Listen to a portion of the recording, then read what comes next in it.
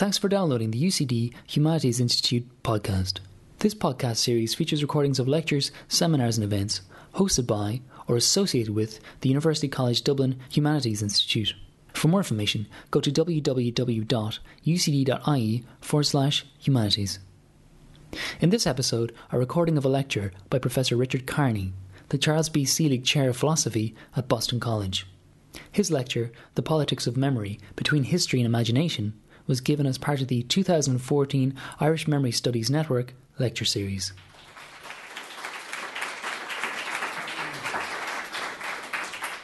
Thank you very much. What I want to do in this talk, which will sort of be a mix of the academic and the conversational, is to look at the politics of memory in terms of an exchange between history and story. Bearing in mind that in many languages it is the same word for both. Geschichte in German, Histoire in French. You can raconter une histoire is to tell a story. But faire l'histoire is to make history and do history. So it has that ambiguity. In English we have two words for it, history and story, but there is of course an etymological link between them. And I want to sort of explore the crisscrossing and interweaving of fiction and story in terms of memory. And to do so in terms of two main questions. One, how do we realize our debt to the historical past? And two, how do we respect the rival claims of memory and forgetfulness? When is it right to remember? When is it right to forget? When do we suffer from too much memory? When do we suffer from too much forgetfulness? So I'm going to take this in two parts, narrative and history, and then narrative and memory. It'll be a relatively formal address with parentheses where I hope to go into some examples, particularly as the paper progresses. I won't go beyond 50 minutes, and hopefully we'll have plenty of time for question and answer. So, a key power of narrative, according to Paul Ricoeur, is to provide ourselves with a figure of the past, to make what is absent somehow present.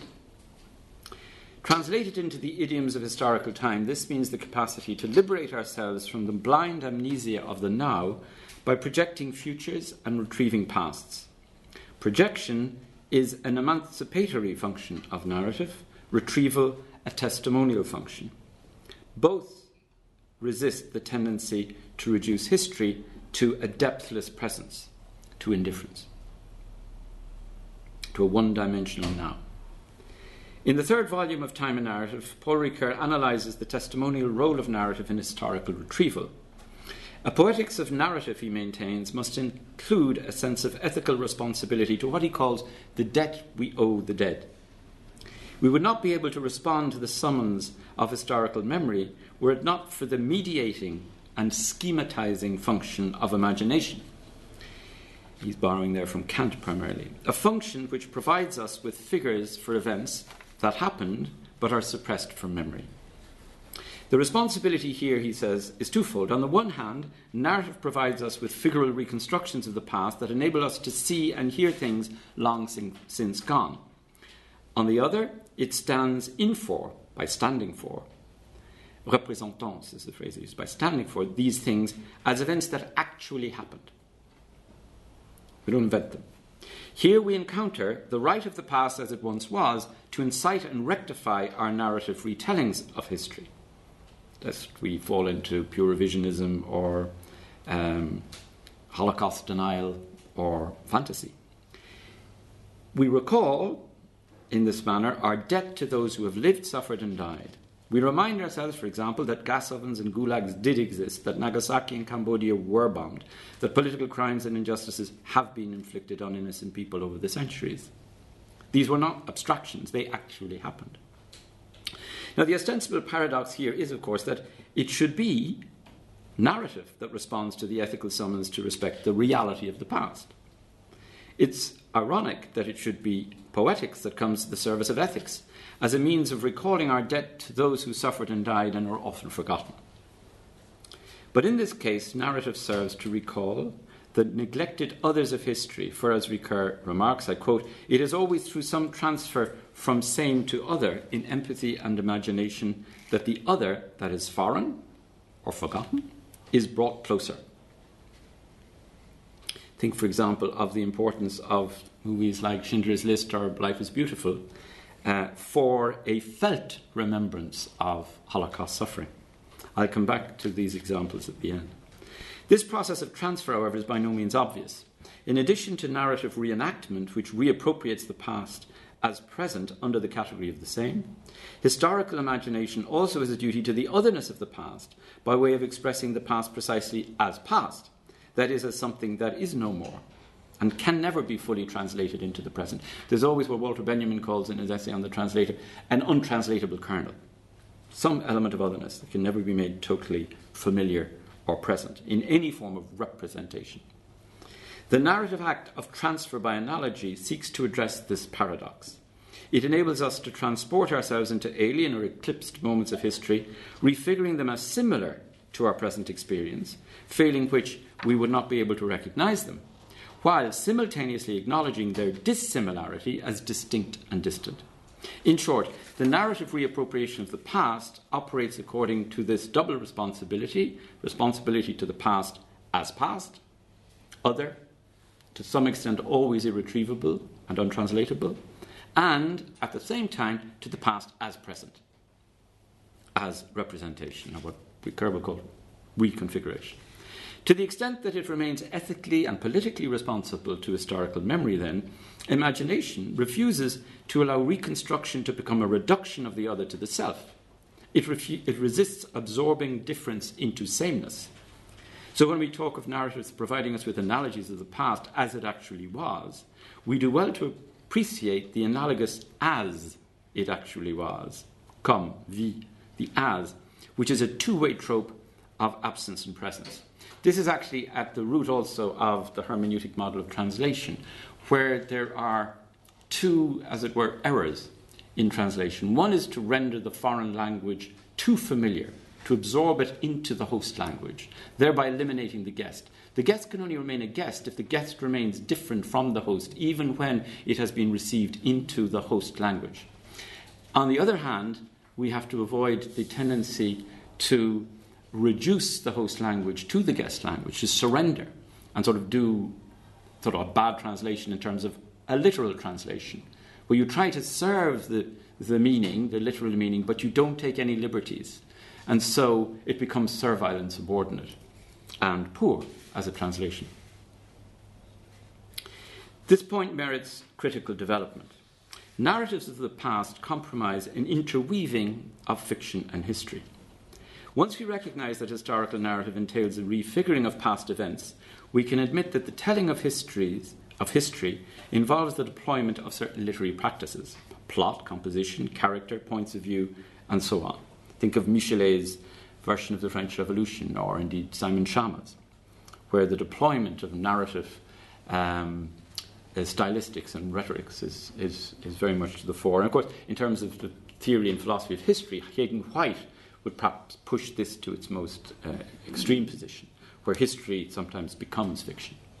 This is why the same text can be at once a great work of art and a great work of history. Michelet's work is a perfect case in point. Or, on the other hand, Tolstoy's. We learn a lot about the Napoleonic invasion of Russia, but we also enjoy literature at its best. That's not to say Michelet and Tolstoy are the same. They're not. One is an historian, one is a writer. And that difference is essential, of course. The same text can tell us about the way things actually happened in the past, at the same time that it makes us feel, see, and live the past as if we were there. And it's not generally the business of the historian to do the latter. As Aristotle says in the Poetics, the historian, in strictu sensu, recounts the past as it happened, one thing after another, meta. Whereas the poet recounts the past one thing because of another, dia. And that difference in the dia and the meta is essential, because where the historian, according to Aristotle, simply chronicles facts, empirical, statistical facts, as we would say today, logistical, the poet represents and reconfigures the past in terms of its eidos, its essence. And that requires what Aristotle called the mediation of mimesis mythos, the imitation of a plot. Mythos being plot, and mimesis, creative imitation, and redescription. All right. Moreover, the fiction effect of history can often enhance rather than diminish the task of standing for. I'm slightly reconnecting here after Aristotle. The fiction effect, i.e. that goes for the essence rather than the facts, actually enhances the task of standing for, because what it brings back is the past not just as a litany of one thing after another, chronicle, but rather one thing because of another, the complex causality of human emotion, of human interaction, of human complexity. Otherwise put, style can serve history, and this service entails ethical as well as poetical dimensions. It's not just that Michelet's history is beautifully written, it's also more politically and ethically responsible because it's beautifully written, powerfully written, to what actually happened. History, in the good sense, traversed by fiction, therefore serves to enhance our understanding of the past, verstehen, our existential, ontological, human understanding of the past, and to suffer with those who have died and who are gone and very often forgotten, and at the same time to explain, erklären, the past. So the distinction in even in Dilthey, between the human sciences and the hard sciences, Geistwissenschaften and Naturwissenschaften, we still have here, where's the science building, where's the arts building? I just had that conflict 20 minutes ago again last year. And humanity is somewhere in the middle. But basically, for the most part, the art, the Geisteswissenschaften would have been the humanities, the arts, and the Naturwissenschaften. And Naturwissenschaften was given in these debates at the end of the 19th century, particularly in Germany, Dilthey and others, was given the role of the hard, exact, empirical sciences, right, dealing with the facts and mathematics and physics and whatnot. Whereas or at least mathematical calculation, whereas the arts then dealt with psychology, literature, philosophy, all the kind of artsy subjects. And basically what this argument, and I'm borrowing very much from recurring Gadamer here, is saying is that we need both in terms of memory. You need both scientific explanation and literary understanding. We need the Geistwissenschaften and the Naturwissenschaften. So, to return to the text, the deployment of novelistic techniques by historians to place some past event or personage vividly before the reader's mind was already recognized, as I just mentioned, by Aristotle in the rhetoric this time, under the title of lexis or locution, what he called a way of making things visible as if they were present, So there's the telling it as it happened and telling it as if you were present when it happened. You need both. The danger is, of course, that the figural as if might collapse into a literal belief, so that we would no longer merely see as and understand as, but make the mistake of believing we are actually seeing. And this hallucination of presence, easily conducive to dogmatism and fundamentalism, calls for ethical vigilance by historians in order to sustain a proper dialectical balance between empathic belief and critical disbelief. The illusion of presence is not just those, say, who become psychotic and think they're actually Napoleon or they're actually Hitler. But it's also fundamentalism. It is the belief, for instance, that when Salman Rushdie writes the satanic verses, this is literally, he's making a literal claim that Muhammad behaved like this. Whereas Simon Rushdie would turn around and say, look, I'm a fiction writer. So the hallucination of presence is the refusal to acknowledge the distance of the as if. So it's a question of keeping the two in balance. And for Aristotle, this was very important in his notion of catharsis. Because whereas Elias and sympathy, pity, brings us into an empathic identification with those who suffer, Phobos gives us, or what he called fear, keeps us at a distance, so that we don't succumb to the hallucination of presence, to the illusion of immediacy. There's always the mediation of what? Of the plot, of the mythos mimesis. So we're present in movement towards the suffering of those who have died in the past in terms of the debt to the dead, but also the critical distance that keeps us at a certain distance and enables a certain, what Aristotle called intellectual and theoretical understanding of the events. This would be represented in many respects by the chorus.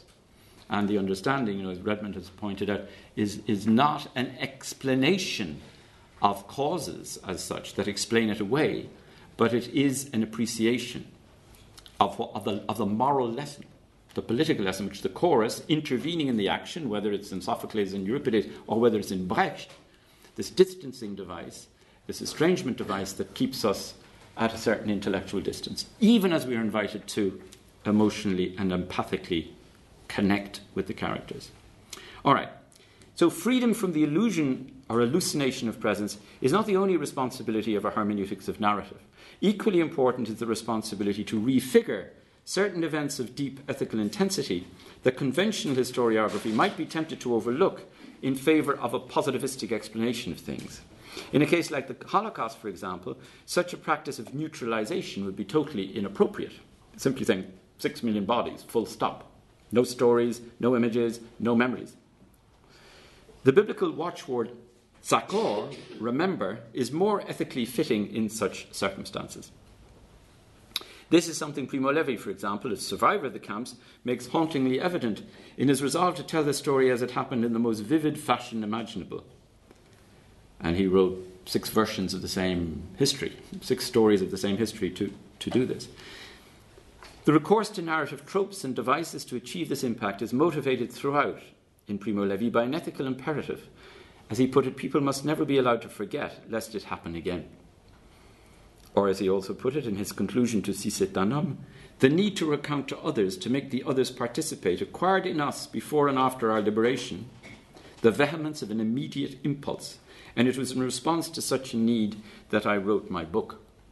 The impulse to keep on telling the story. And when he could no longer tell it, or when he felt, like Beckett's character, I can't go on, I'll go on, he went on 6 times, and then he jumped out of the 6-story window of his apartment in Turin, and that was that. But what kept him going, as he said, was this impulse, this need, which he actually says was as deep as an alimentary need to tell the story to others, so that the victims would not be forgotten, so that it would not happen again. So, as I say, it's not a matter of choosing or having to choose between ethics of empathy on the one hand and sort of scientific objectivity on the other, between sort of deep sympathy and empirical accuracy. It's a question of both and, not either or. All right, in Holocaust and Genocide testimonies, to continue our example, rememberation takes on a moral character quite distinct from the triumphalist commemoration of history's great and powerful. Think of 1916 coming up, and the intention of the government to proclaim 1916, to re-proclaim. Good thing.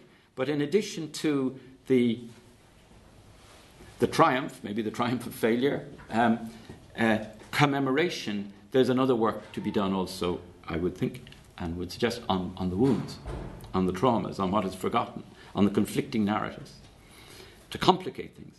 Where official history often tends to legitimate ideologies of conquest, narrative testimony moves in the opposite direction. Of course, when we're talking about conquest, 1916 is not a particularly good example, because in a way it is very often a narrative of the victims who sacrificed themselves. But if you think of French and British imperial history, you've got so many examples of this. And of course, Ricoeur, writing in terms of French history debates, would think of all the great commemorations of, the Napoleonic and Louis XV, Louis XIV, and the great victories, and all those. If you walk through Paris, you'll see them everywhere. So you're saying, in addition to that official history of commemoration, in terms of conquest, there is a need to move in the opposite direction towards a felt reliving of past suffering, as if we were actually there. We being, the readers, listeners, spectators. And the distinction is important, I think. The cause of horror needs narrative to plead its case, lest it slip irrevocably into oblivion. The horrible must strike us as horrible, I quote Ricoeur, horror attaches to events that must never be forgotten. It constitutes the ultimate ethical motivation for the history of victims. The victims of Auschwitz are par excellence the representatives in our memory of all history's victims. Victimization is the other side of history that no cunning of reason can ever justify, and that instead reveals the scandal of every theodicy of history. Theodicy of history being that which would explain everything away, according to a ruse of reason a la Hegel, or some Enlightenment philosophy of inevitable progress, or theodicy in terms of it's all part of God's will. So it resists the scandal of such a theodicy, secular or sacred, and attends to the particularity and the singularity of those who suffer. Of course, there's a double claim being made in that passage by Ricoeur, because he's saying, in attending to the singularity, we must also see these singular, unique victims as representatives in our memory of all history's victims. And that's not something everybody would agree with. The combination of a double fidelity, to the singularity of the suffering and the quasi-universality of our ability to identify with the suffering of others. We'll come back to that shortly. So in such instances, the refigurative power of testimony prevents historians from neutralizing injustice. It prevents historiography from explaining history away. And this ethical task of preserving the specificity of past suffering persons from sanitizing homogenization applies not only to positivist historians, but also to the theodicies of philosophers like Hegel, as I just mentioned in his Phenomenology of Spirit, or even Heidegger's musings on the destiny of techne, where gas chambers and combine harvesters are put into the same ontological category, ignoring the singularity of the victims, i.e., a sheaf of wheat on the one hand and a Jew or a gypsy or a homosexual or a communist on the other. The ethical role of imagination is vividly remembering, or is to vividly remember the horrible. And this is tied to a specific function of individuation, the need to respect the uniquely singular character of certain historical events. Dachau, Hiroshima, the Gulag, My Lai, Bloody Sunday, the Killing Fields, Sabran, Shatila, Tiananmen Square, etc. Each needs to be remembered in a very distinct and unique way. Hence the problem of memorials, You can't just bring in a sort of a high international style of memorial. It has to be, in each case, tailored to the particularity of the suffering of the particular horror. We could go into that, famine, Irish famine memorials, the Vietnam Memorial in Washington, etc., where each name is individually inscribed in that wonderful monument. All right, such historical horrors of our century cannot be explained away, then, as cogs in some dialectical wheel. They are more than epiphenomena of the zeitgeist. Yet it's just this relativizing tendency that our current culture of simulation sometimes evinces when it reduces narrative to a play of imitation devoid of historical reference. Here I'm sort of going in slightly to a philosophical debate in postmodernism, where there is a sense that history is about language and a play of language and a play of signifiers, and as such is not a hermeneutic process of someone saying something to someone about something. The about something disappears, the someone as author disappears, death of the author, the someone as the reader disappears, and the about something, the reference disappears. And Fred Jemison, in his critique of what he calls postmodernism as the logic of late capitalism, says that this produces a culture of what he calls the postmodern cult of the depthless present. Postmodern cult of the depthless present, with no real sense of historical time back and forward, and an eclipse of what he calls the historically unique. But it's also a denial of what I call the four S's in the hermeneutic model of history, someone saying something to someone about something. Because all you're left with is the something. Someone saying something, i.e. language. So it's the prison house of language, as Jemison calls it, or the ideology of the absolute text, as Ricoeur calls it. So the question of reference to what actually happened is completely occluded. Other commentators, Jean Baudrillard, for example, and Jean-François Lyotard among them, seem at times to celebrate this liquidation of reference. Lyotard claims, for instance, that narrative forms of imagination betray the irrepresentable nature of the postmodern sublime. While Baudrillard hails the postmodern condition of what he calls irreference or non-reference, where even the reality of war is reduced to TV games of spectacle and simulation. As he says, the Gulf War was a TV war. Now, he's got a point, but what it ignores is that it's not just a TV war. It is up to a point in terms of its mediation, but in terms of what it refers to, it's not. There are people actually dying out in that desert. We can no longer distinguish, some postmodernists hold, between what is real and unreal in the digital representation of things.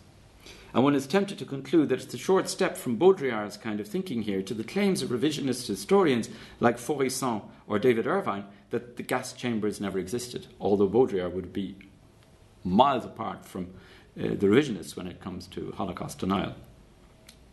In any case, what the postmodern cult of irrepresentability and irreference appears to put in question is the power of narrative to retrieve historically real events for our ethical consideration in the here and now. That's not to say that you go from sort of a sublime postmodernism to a crude realism. There's the medial position. All right, against such an extreme postmodernist position, relativist or prospectivalist perhaps position, we might reply, the more narrative the more narrative singularizes historical memories, the more we strive to understand them. And the more we understand them, the better able we are in the long run to explain them, rather than simply suffering them as emotional trauma. Again, it's not a question of opposing subjective understanding, verstehen, to objective explanation, erklären. It is a question of appreciating that explanation without narration is ultimately inhuman, pure scientific anonymous description of events, facts, just as imagination without explanation runs the risk of blind emotionalism, sentimentalism, irrationalism, and indeed sometimes violence. Think before you act, sort of thing. So the figurative act of standing for the past provides us then with a figure to experience and think about what happened, to both feel and reflect upon. I quote again Ricoeur, fiction gives eyes to the horrified narrator, eyes to see and to read. The present state of literature on the Holocaust provides ample proof of this. One counts the cadavers, or one tells the story of the victims. Or, better still, one does both. One counts the bodies, yes, there were 6 million, and one recounts their felt suffering. One reads Bruno Bettelheim, Primo Levi, and so on. If history-telling were to forfeit this testimonial function of storytelling, it would risk becoming an indifferent spectator or a repository of dead facts. So the testimonial function is, of course, Buber, Levi, Lanzmann, and so on. Neither option is acceptable. There are crimes, I quote again Ricoeur, that must not be forgotten, victims whose suffering cries less for vengeance than narration.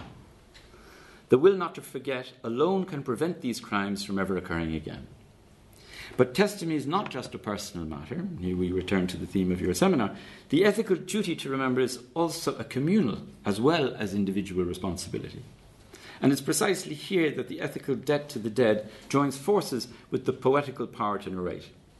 And that we recall that the two modes of narrative, fiction and history, share a common origin in epic, which has the characteristic of preserving memories on the communal scale of societies.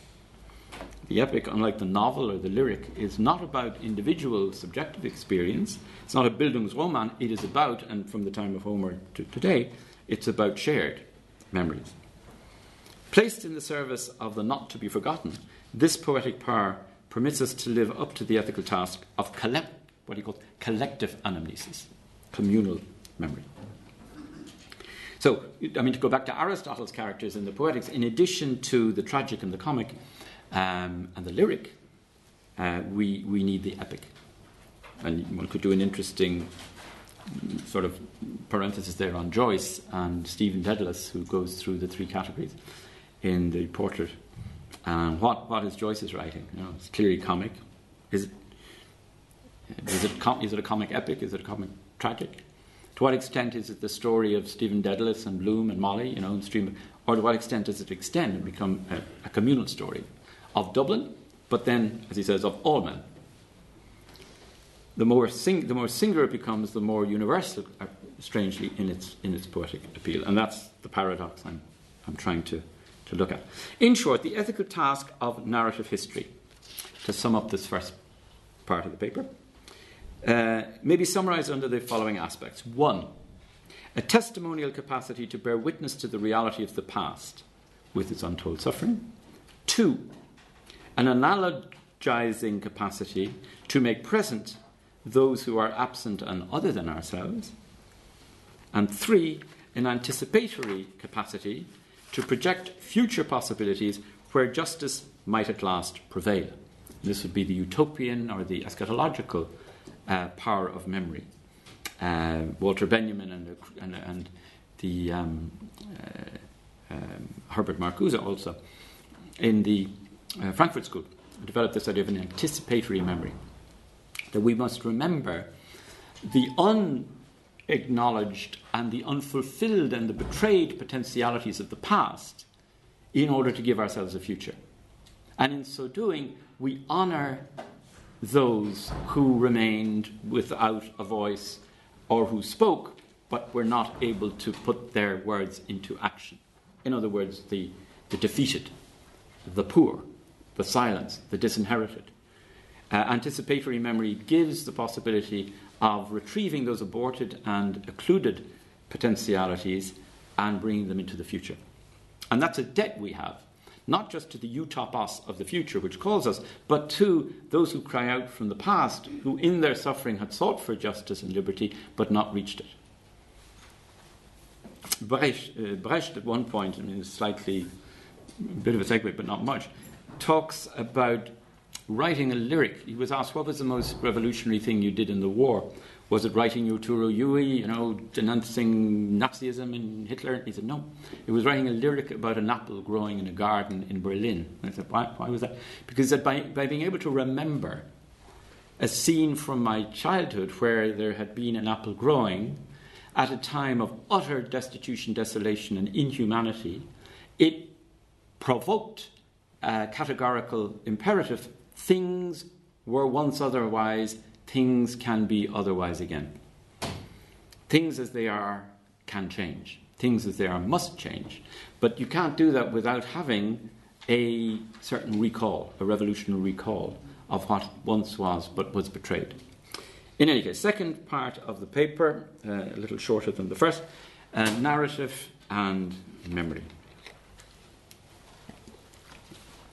Historical communities are constituted in great part by the stories they recount to themselves and to others.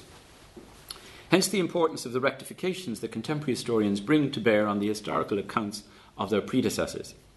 This is true of the French debates on the meaning of the French Revolution, the German Historikerstreit on the meaning of the Second World War, the whole revisionist debates, or the British-Irish debates on what happened in Northern Ireland. Take the Bloody Sunday Commission, or take the commemorations of the 400 years of the founding of the Walls of Derry. Right. It is also, at a more complex level, of the classic case of biblical Israel, an historic spiritual community formed on the basis of the foundational narratives, especially Exodus and Genesis, which successive generations recount and reinterpret. So I'm slipping back here into the case of Israel. This is why Judaism for Ricoeur is considered the culture of the book par excellence. Moreover, it is precisely because stories proceed from stories in this manner that historical communities are ultimately responsible for the formation and reformation of their own identities. One cannot remain constant over the passage of historical time, and therefore remain faithful to one's promises and covenants, unless one has some minimal remembrance of where one comes from and of how one came to be what one is. Identity, therefore, is a form of narrative memory, or as Hegel put it, das Wesen ist das Gewesene, which for Ricoeur means that the Jew, and Leotard brings up this point too, is essentially an exemplary figure of not just the victim of Holocaust, but also of the one who remembers the book, the one who remembers that their identity is based on a book.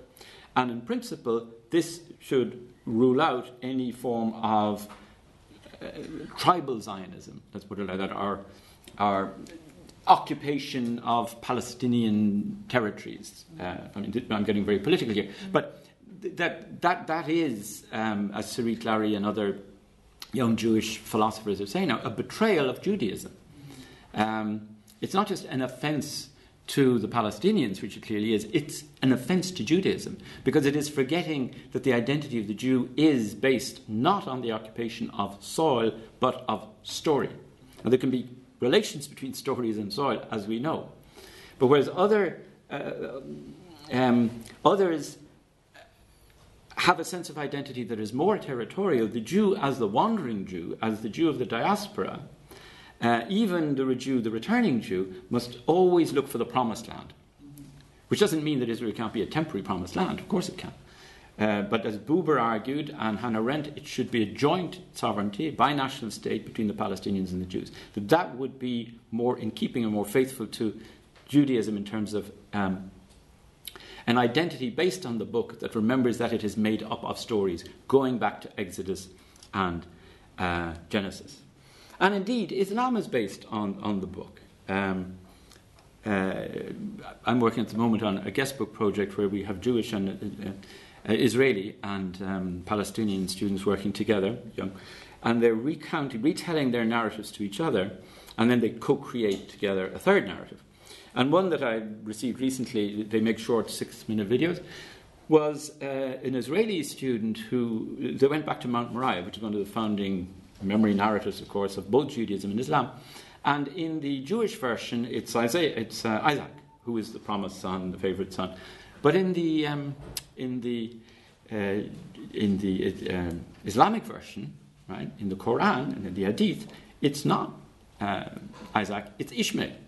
So you got the two brothers, the same father, who gives rise in the same event to two radically, well, are they radically different? The twin brothers go in opposite directions. But it's the same story. So they recount their different versions through the Torah and the Quran, and then they co-create crisscrossings of Isaac and Ishmael meeting today in contemporary Jerusalem. But that's kind of a work that can be done by remembering the past in terms of an identity of narratives and seeing how they can actually shift and be redefined for the future, giving a future to the past. All right, along with the ethic of responsibility to remember goes an authentic ethic of flexibility. Once we recognize, as I've just been saying, that one's identity is fundamentally narrative in character, one discovers an ineradicable openness and indeterminacy at the root of one's collective memory. Each nation or state discovers that it is at heart an imagined community, as Benedict Anderson put it. And that means that qua narrative construction, it can be reinvented and reconstructed. After such a discovery of one's narrative identity, it is more difficult to make the mistake of taking oneself literally, of assuming that one's collective identity goes without saying. That's why, at least in principle, the tendency of a nation towards xenophobic or insular nationalism can be resisted by its own narrative resources to imagine itself otherwise, either through its own eyes or those of others. A nation, of course, which is an imagined community, a constructed community, in its roots, however, natus has the whole notion of natality and therefore birth and therefore blood. And that, together with gens, I mean, the two earliest words for nation were gens and natio. So you had natus, nature. So, you know, your identity is natural. It's not cultural. It's natural. It's given. It's given by birth and given by blood and given by territory and inherited. And then gens, of course, from genitus, also gives the notion of the gentleman who is the good citizen, but built into it etymologically is this claim that it is genital. It is a question of genus and generation. So that's so you got a kind of a conflict built into the very words themselves. Is this natural? Is this cultural? We can come back to that. Fundamentalism arises when a nation forgets its own narrative origins, and this bears out Adorno's adage that all reification is forgetting. The nation becomes reified, the state becomes reified. But how do you remember in the right way with falling into another kind of reification, of commemoration?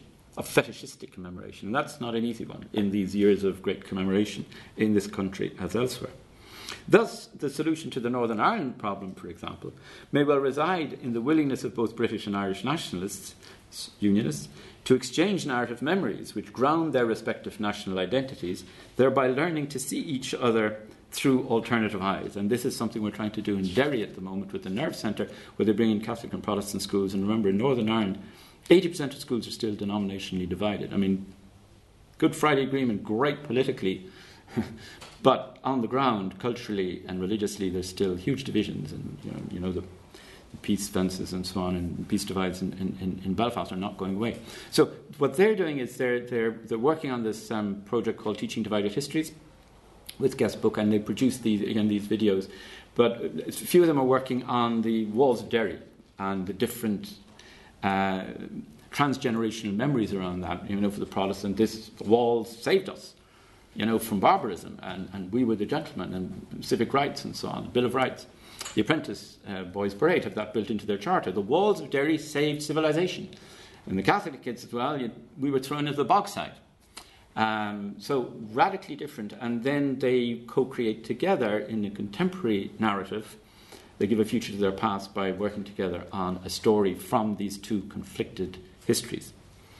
If we have time, maybe we can come back to that in discussion at the end. Well, let me give you one other example that came in recently. It was from Mitrovica. So the Albanian Islamic Kosovar was recounting the Battle of Kosovo through a song which said, you know, we Albanians, and it gives their particular story, we Kosovars, and it was a great victory. And then for the Serbs, it's the very contrary. But it's the same song. Exactly the same song, describing the same battle, the same geography, the same climate, the same weather, the same day, but the words are different in terms of the interpretation of what went on. For one, it's a great victory. For the other, it's a great defeat. And then they co-create the lyrics of the song and sing across the river Ibar, which is a river that goes through Mitrovica and divides two municipalities, two languages, two religions, two peoples. And it's a very poignant video of the two singing across this river that divides them. In any case, reification as forgetting. Reified memory, expressing itself in compulsive repetition and resentment, may find its best antidote in alternative memory, liberating one's historical consciousness by remembering oneself as another. Remembering yourself as the enemy. You remember yourself as yourself, you remember yourself as the enemy, and then you co-create with the enemy a new story. It's only by means of the latter kind of memory, alternative memory, when I'm calling alternative memory, that pardon may release the historical past into a different, freer future. For genuine amnesty does not and cannot issue from forgetfulness, amnesia. You know, we'll just forget about all that. We've had too much memory in Ireland, too much memory in Israel, too much memory in Germany. Forget about all that. Germany never talks about the past. You listen to Angela Merkel's speeches. Never mentions the German past, the German nation, the German people. It's the German economy. It's very interesting. There's a real identity in that. Now, we understand the sensitivities, but by not doing that work, the work isn't done. So, amnesty is not about amnesia. It can only come from a remembering which is prepared to forgive the past by emancipating it from the deterministic stranglehold of violent obsession and revenge. Departing there from Germany. Genuine pardon involves not a forgetting of the events themselves, but a different way of signifying them, a different way of reconfiguring our debt to the dead. A debt which otherwise may paralyze memory, and by implication impede our capacity to recreate ourselves in a new future. The proper task of amnesty, therefore, is not to efface the memory of crimes. It is rather to remember them differently, that is, in a way which may dissolve the debt they have accrued. As Hannah Arendt says in her wonderful work on forgiveness, you know, you forgive the debt, but you don't forget the act. You release the actor from the debt, but you do not forget to condemn the act. It's a version of Augustine. I mean, she did her PhD on Augustine, where Augustine says in the Confessions, you condemn the sin and you forgive the sinner. But you can't forget the sin. You can't forget the crime. And Nietzsche's kind of active Vergessenheit, let's just, go for the future in untimely meditations, his essay, The Use and Abuse of History, where you actively forget the past, and you will your future, all very well, but history doesn't go away. As Freud reminds us, it comes back again and again, in his rejoinder to Nietzsche on that subject. In any case, forgiveness, I quote Ricoeur, is a sort of healing of memory, the completion of its mourning. Delivered from the weight of debt, memory is liberated for great projects. Forgiveness gives memory a future. So the claim here by Ricoeur and by Hannah Arendt is that it's not a contradiction to say that genuine amnesty is the strict corollary of forgiving memory, even as it is the strict contrary of repetition memory. Repetition memory is remembering pathologically, badly, what Freud would call melancholy. You're locked into your past and it's acting itself out because you're not doing the work. You're not working it through, Durcharbeitung. So it is a compulsive, repetitive, ritualistic acting out. Resentment, ressentiment, being precise, that instead of living, you are ressentir. You're always reliving. As opposed to mourning, which in his essay Mourning and Melancholy is the liberation, is the working through of the past traumas, the past pains, the past debts, and then letting it go.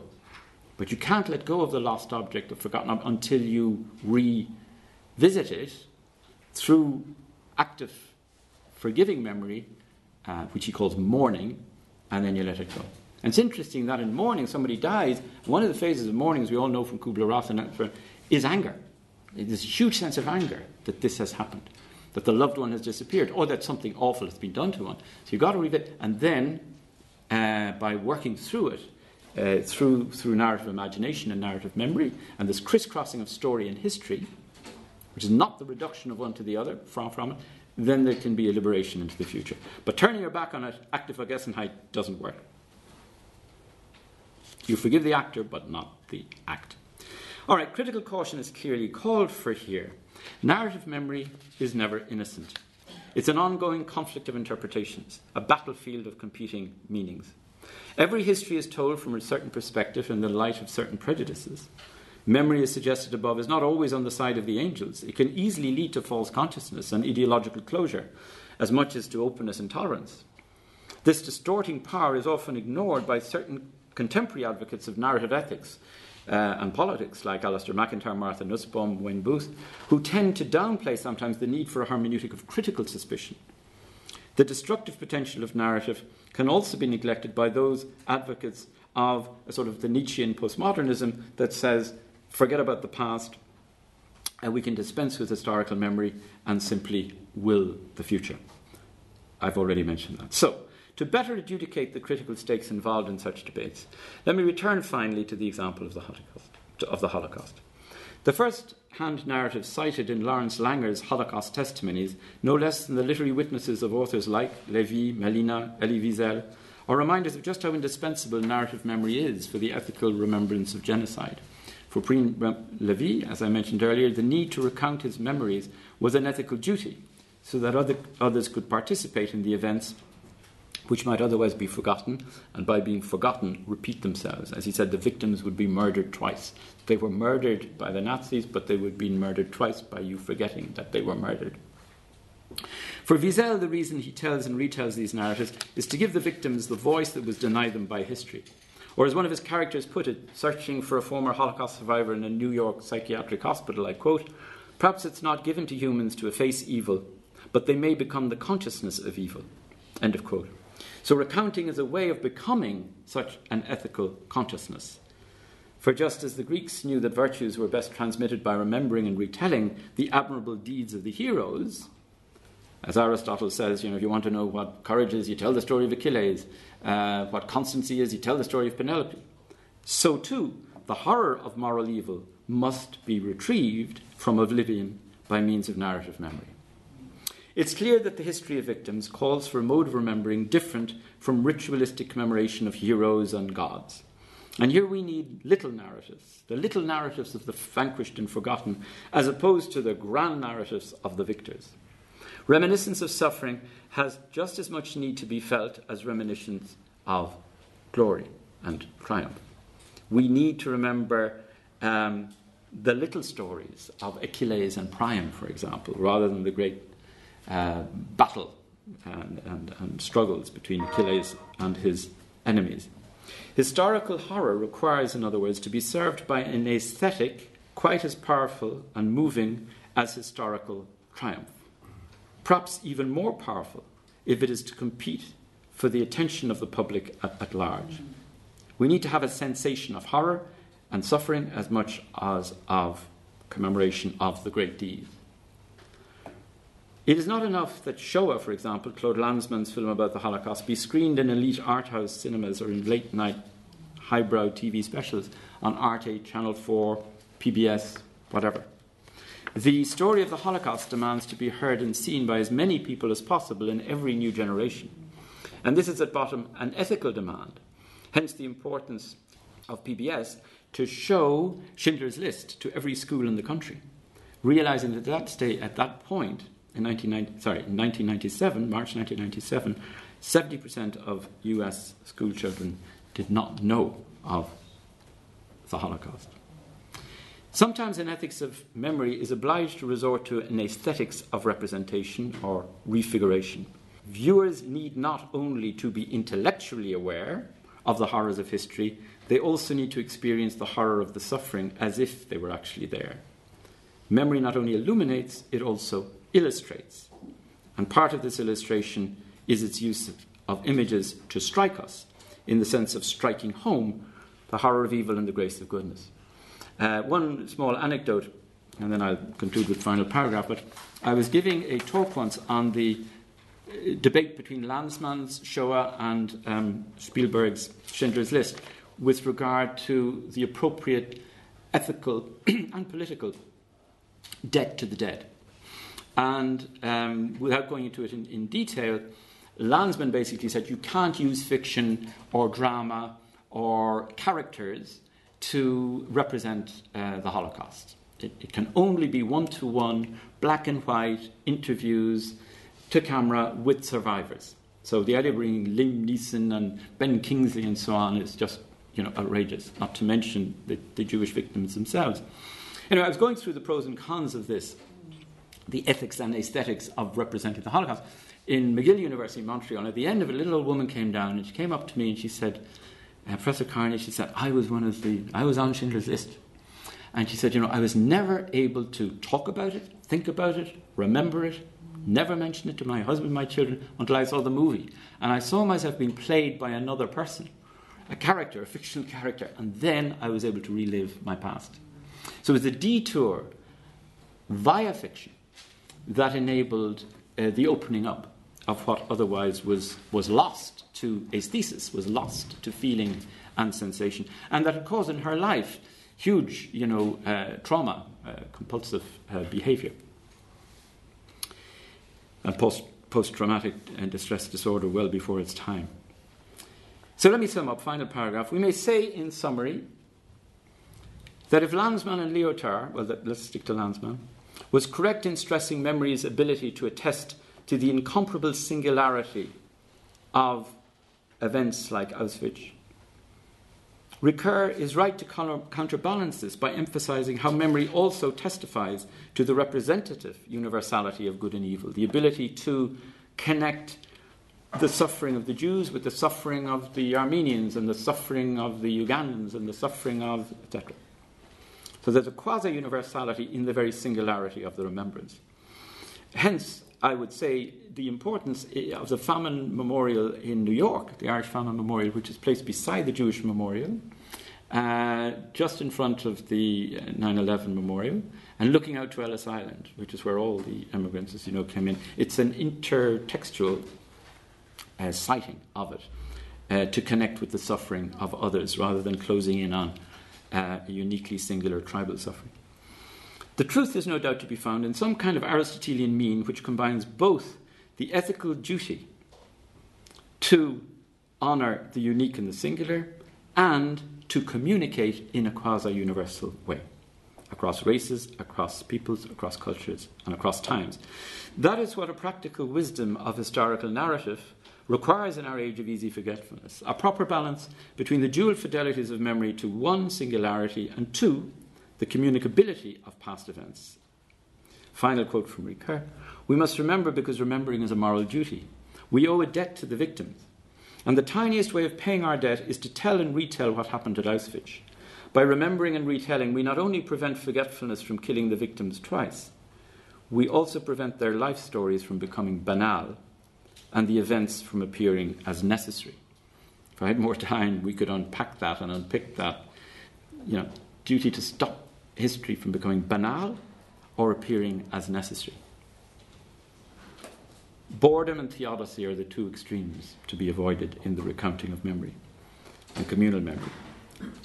Last word. Sometimes in some places, Bosnia, Rwanda, perhaps it's important to let go of history, to heed Nietzsche's counsel to forget the past, in order to surmount the instincts of resentment and revenge. Some people have argued that.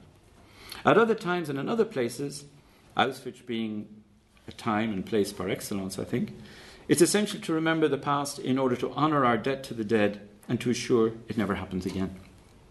Narrative remembrance can serve these two functions. It can help us to represent the past as it really was and to reinvent it as it might have been.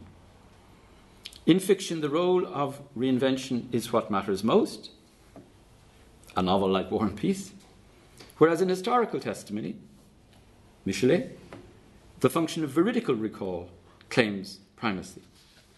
Distinguishing between these two separate, if often overlapping functions of fiction and history is, I believe, of crucial ethical and political import.